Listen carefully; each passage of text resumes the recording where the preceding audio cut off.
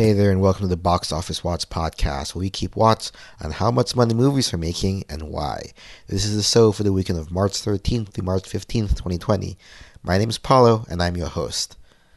So I hope everyone out there is staying safe with all the panic about COVID-19 going on. I know you're probably sick and tired of hearing about it at this point, but frankly, when it comes to the box office, coronavirus really has had a major impact. I'm actually re-recording this introduction just to make sure we have all of the most recent news that's come out in the past 24 hours about movie theater closures. So first, last week, we had mentioned that the Bond movie No Time to Die was being delayed until November of this year. And since then, there have been more movies that have been officially delayed. At this rate, there really won't be much to talk about box office release-wise for the next couple of months.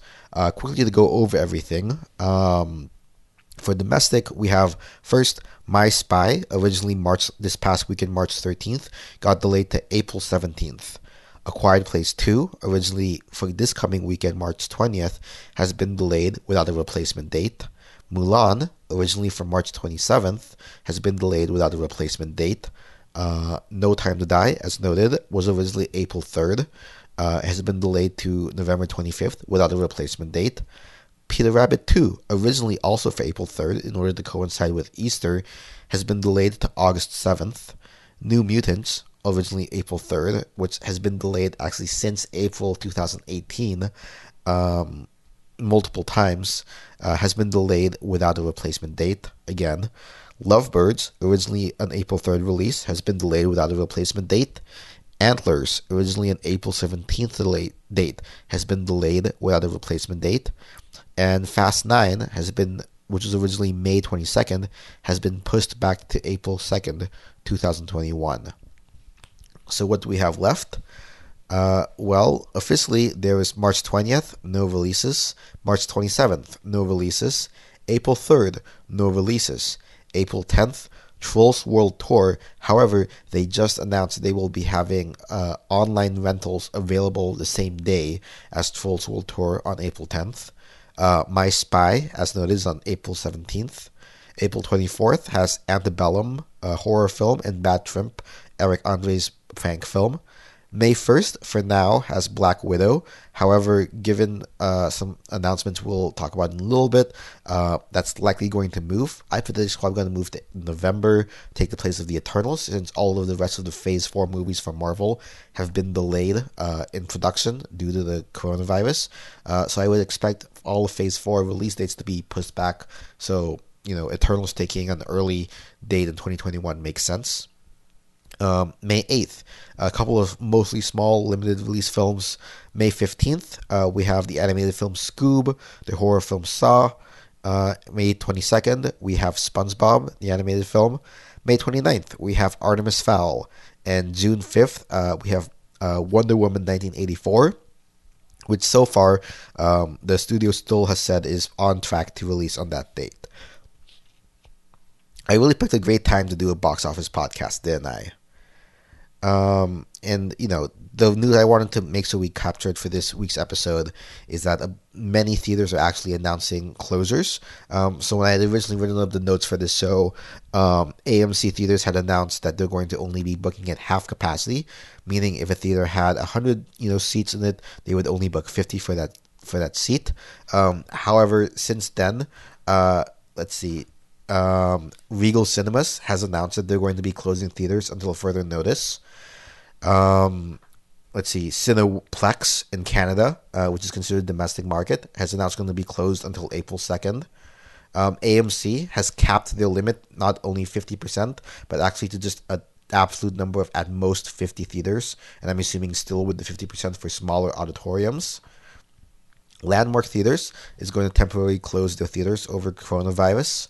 And beyond that, specific cities, including New York here, as well as New Jersey and Connecticut, Los Angeles, Michigan, I believe Oregon as well, Ontario, Quebec in Canada, all of those provinces, states, and cities have all announced that they're going to be closing theaters for the time being.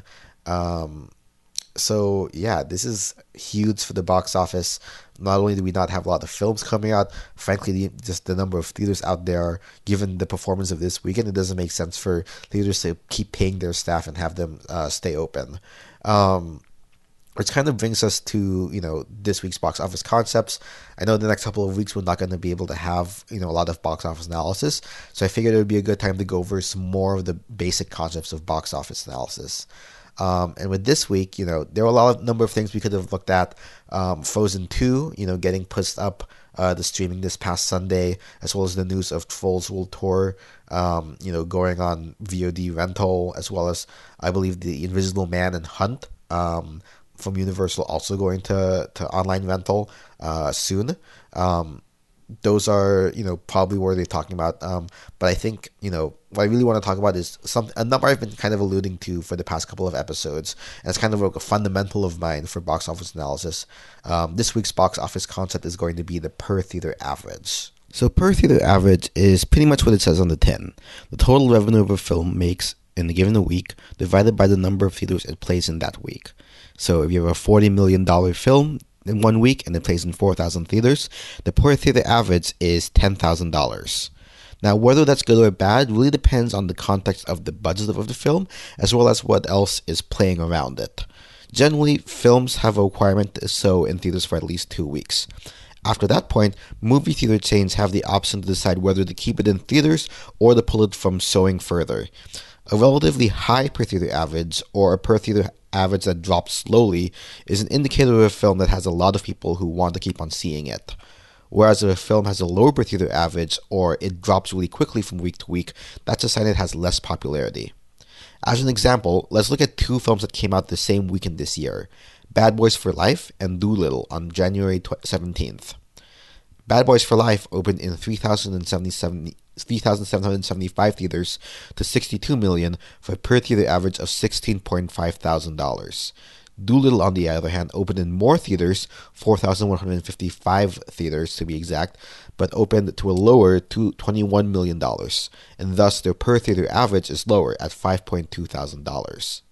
Clearly, Bad Boys for Life had more appeal in this first week.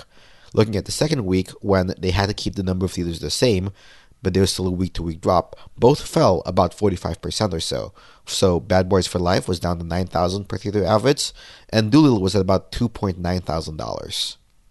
Now, if I have a movie house that has 10 screens and new movies come out, I'm going to want to keep playing movies that have a high per theater average and replace movies with a low per theater average with newer movies. So if you start seeing larger drops in the per theater average, you'll likely see soon larger drops in the number of total theaters it's in. Usually this occurs, in my experience, about the $1,500 to $2,000 range as the average territory. Some call this the Mendoza line, basically the point at which the proprietor of the movie house is either not making as much money as it's worth to keep in theaters when they could be playing something else. If you think about it in real terms, that means that if an average theater has, say, a $10 average ticket price, to make the math easy, that $1,500 to $2,000 per theater average is about 150 to 200 people who are coming to see that movie over 3 days. That's really about a little bit more than 50, somewhere in the range of 50-ish, 60-ish per day, which, when you think about how many of those theaters have multiple screens that can see dozens of people and they're showing the film multiple times a day, that's really an opportunity cost to theaters to be running movies to relatively empty auditoriums. So going back to our example, Dolittle crosses into this territory of the 1,500 to 2,000 around week 4 or 5. It drops 400 theaters in week 3 after that first 2-week period, 600 in weekends 5 and 6, and then about 800 per weekend in theater weeks 7 and 8. And currently, in this past week, which is week 9, it only has 256 theaters. Meanwhile, Bad Boys for Life has had a very strong per theater average and only dipped into the 1,500 to 2,000 range really about week 6 or 7, which is a couple weeks after Dolittle. At week 4 or 5. So its third week, it only lost 70 theaters compared to Dolittle's 400. Again, thanks to the strong per theater average. And it only had losses of 200 to 300 theaters until week 8, as opposed to the 600 or 800 that Dolittle had. And then as in week 8 it lost 550, and then as of week 9, Bad Boys for Life is down to only 1451 theaters, which is about half of the total, a little less than half of the total number of theaters it ended up in, as opposed to Doolittle, which is a fraction of that. Now, one other example that highlights this point. So the movie Rhythm Section came out this year in about 3,000 theaters on January 31st to $2.7 million. If you do the math, that's only $891 per theater average, less than $1,000 per theater. So, about, say, $10 average ticket, only 89 people per theater went to go see Rhythm Section, which I don't know how many screenings there were for it that week. Week 2 didn't do much better since they had the same number of theaters, but there was a 62% drop, bringing it down to only $333 per theater average. So about maybe 30-ish people went to go see this film. So then by week 3, Valentine's Day, it went from having 3,049 theaters down to only 94, the largest one-week drop in theater history, I believe, for a wide release. And by week 4, well, there wasn't a week 4. It was out of theaters after week 3. In comparison, Once Upon a Time in Hollywood opened up in July of 2019 last year in 3,659 theaters to 41 million, so an 11,000 per theater average. Of course, it did manage to have the benefit of multiple Oscar nominations, but it managed to hang out in a handful of theaters, probably art house theaters, throughout the fall and the winter until it closed the same weekend as Rhythm Section. And this lasted for 30 weeks, or 10 times as long as Rhythm Section. So again, a stronger per theater average really can help a film have some more longevity. Of course, movie theaters can manipulate this per theater average in a number of ways that's not always immediately apparent in the data. For example, Avengers Endgame is famous for having the highest domestic opening weekend of all time. It also has the highest per theater average record for a wide release film. It opened in 4,662 theaters to $357 million in one weekend for 76,000 per theater average. So at an average ticket price of about $10, again for easy math, that's about 7.6 thousand people per theater for the weekend. So what's likely happening is that the multiplexes, which have multiple screens and auditoriums, those owners are maxing out how many screens are running Avengers Endgame. If they had another film that they had to show, maybe they'd show it like on one screen like once, but everything else was probably Avengers Endgame. In addition, there were reports that additional screenings around the clock for 24 hours were being shown in order to accommodate demand. There is no real rule about, if it's a film can only show 5 times per theater over on a given 24-hour period. As long as a movie theater can cram as screenings as time permits, I think if they think it's valuable, they'll do so here. So, in Avengers Endgame case, let's say, assuming an average of 5 screens per theater, which is the national average, and if each screen can seat, say, let's call it 100 people, then that's 15 showings per screen over 3 days, or about 5 screenings per day. Again, this doesn't count the Thursday screenings, but, we'll just wrap that in there. So, given the 3-hour runtime, plus another hour for cleaning up and advertising and trailers, that's, 4 hours per screening. That would be about 20 hours of screenings per 20 hours of screening total. 3 plus 1 times 5 screenings. That's 24 hours. So literally, they were running Avengers Endgame around the clock and maxing out as much as they physically could.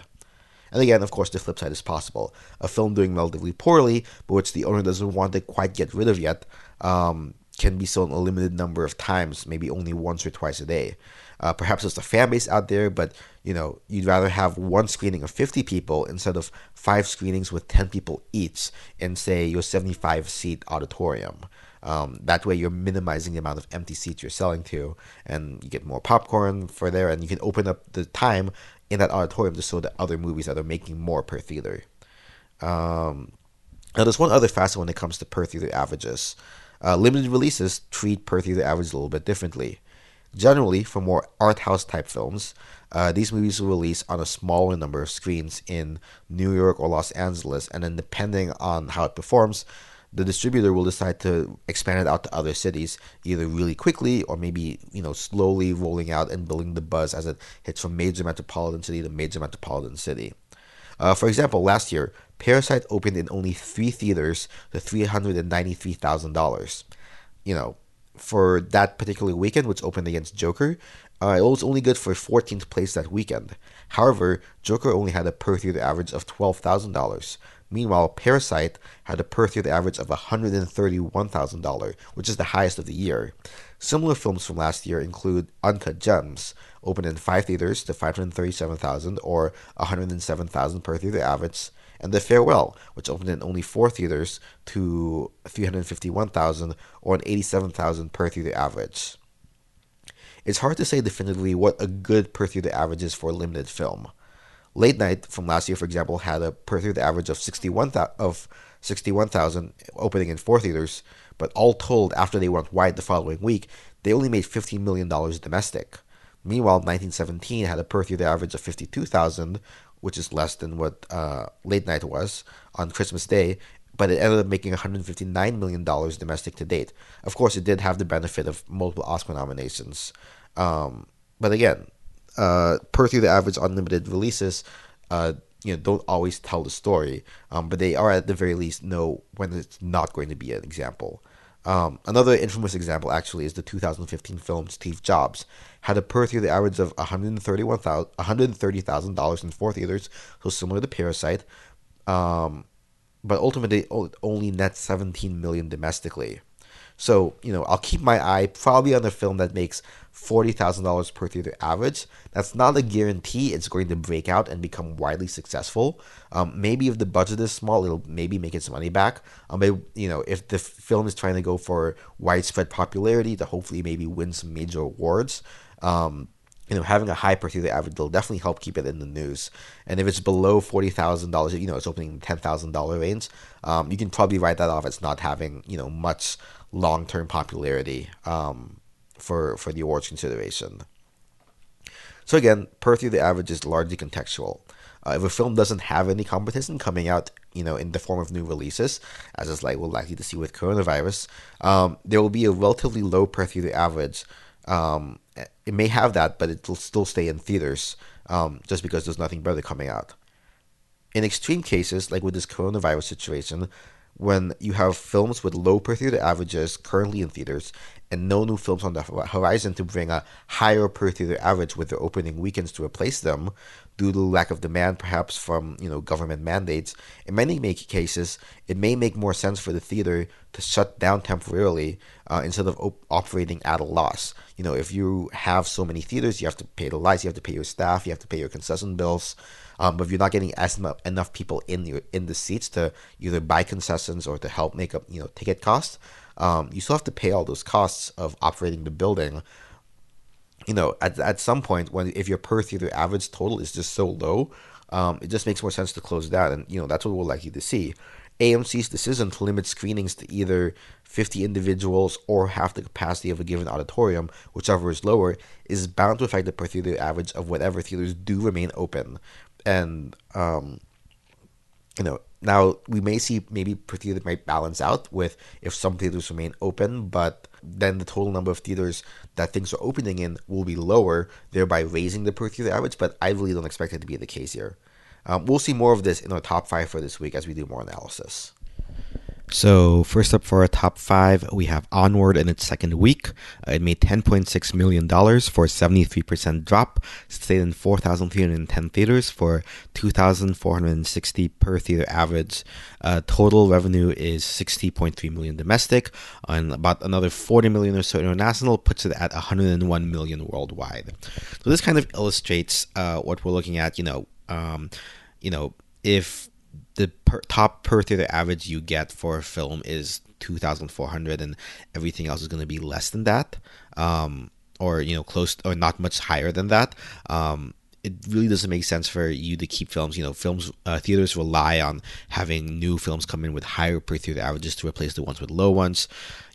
Onward already had a relatively low per theater average, and then on top of coronavirus limiting the amount of total demand for films out there in general, you can see why theaters chose to just rather go dark versus keep the lights on for these films no one's going to go see.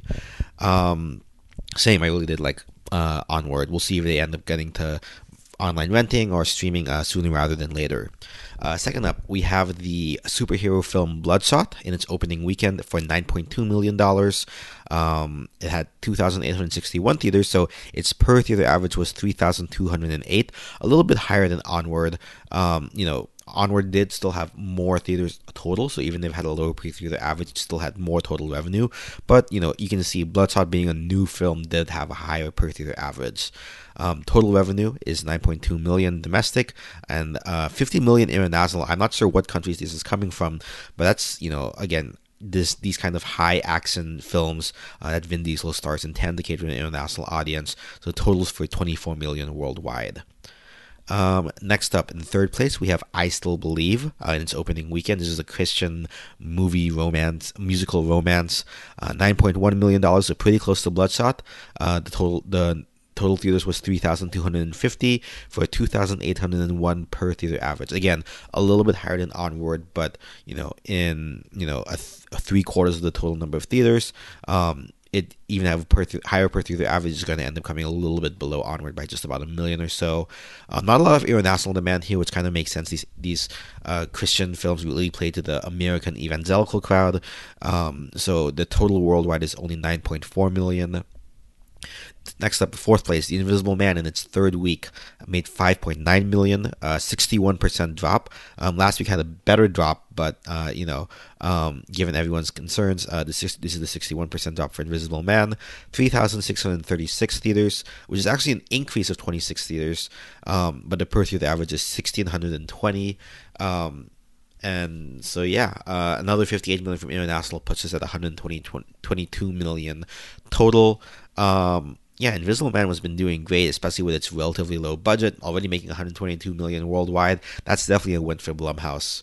And finally, we have The Hunt, which was delayed from last year after some concerns about being too close to the mass shootings last August. It opened to $5.3 million in 3,028 theaters. Per theater average is 1,752. This is really not great. Less than $1 million international, which makes sense because it's kind of like a political satire of the American political system. So, that's only about $6 million worldwide. The budget on this ended up being, in the mid-teens, I think 18 million or so, which I think in any other week, if it didn't have these low numbers, if numbers were even twice as high as this were at, $10 million, 15 would have been a little bit nicer. This is not gonna go very well, but I guess that's kind of, they figure they might as well release it now when coronavirus is coming out versus trying to delay it further. The marketing was tied into Friday the 13th. So unfortunately, this one had a little bit of a high budget and bad timing, but it is what it is when it comes to coronavirus.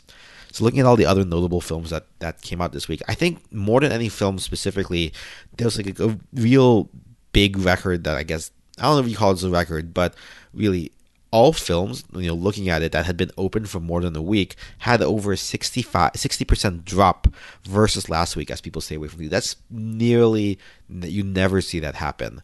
This is the lowest week for total box office. If you add up the total revenue for all films that released this weekend, it's the lowest it's been for 2 decades. The next lowest weekend I find is the weekend of September 15th through 17th in 2000, when the box office total was $53.6 million, which is also what it made this weekend. For comparison, this is the 11th week of the year, so 11th weekend of last year made $139 million. So, we're half or less than half of what last year made. Captain Marvel made 61 million all on its own. So that's basically, Captain Marvel by itself made more than the entire box office did this week in its opening weekend. The only other real thing of note I wanted to call out is that Sonic, I've been watching this for a while. Sonic finally beat Detective Pikachu. It came in at $145 million total revenue for the year. So congrats to Sonic. It's officially the highest grossing video game movie in the States. And it also crossed the $300 million mark worldwide. It currently sits at $306 million. So props to Sonic for that. Other than that, there were a couple limited releases, but I'm not going to waste your time talking about them. Those were all less than 10K for the years or for the weekend. So I'm not going to really worry about that. Again, for limited releases, I'm really looking at at least 10K, definitely closer to the 40K range. As noted at the top of the show, we don't really have any wide releases coming out for next week or the next couple of weeks. So time to go find the TV show on Netflix, even meaning to binge on. As far as what I've been watching, so before coronavirus was able to shut down the New York movie theaters, I was able to catch Guy Ritchie's film The Gentleman. Hopefully that comes to streaming. If you haven't seen it yet, definitely enjoyed it, so go check that out if you can. I also did catch the Filipino zombie film Block Z by director Mikhail Red. I'm kind of a fan of his work.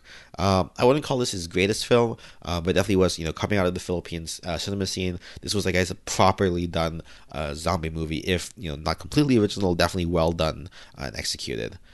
In any case, that wraps up this week's watch. If you have any questions, feedback, or suggestions for Box Office Concepts, you can shoot me an email at boxofficewatchpodcast@gmail.com or on Twitter at BOWatchPodcast. You can find us on Spotify, iTunes, and Google Play as well. If you leave a review on your podcast service of choice or on Podchaser, that would be super helpful. I'll include links in the show notes. Numbers used in the show come from the website thingnumbers.com, or intro and outro music come from Kevin MacLeod, and you can find his stuff at incompetech.filmmusic.io. Editing and production provided by Ninja Boy Media. Until next time, this has been the Box Office Watch. Go watch some movies, and also wash your hands and watch movies at home. Alright, bye guys.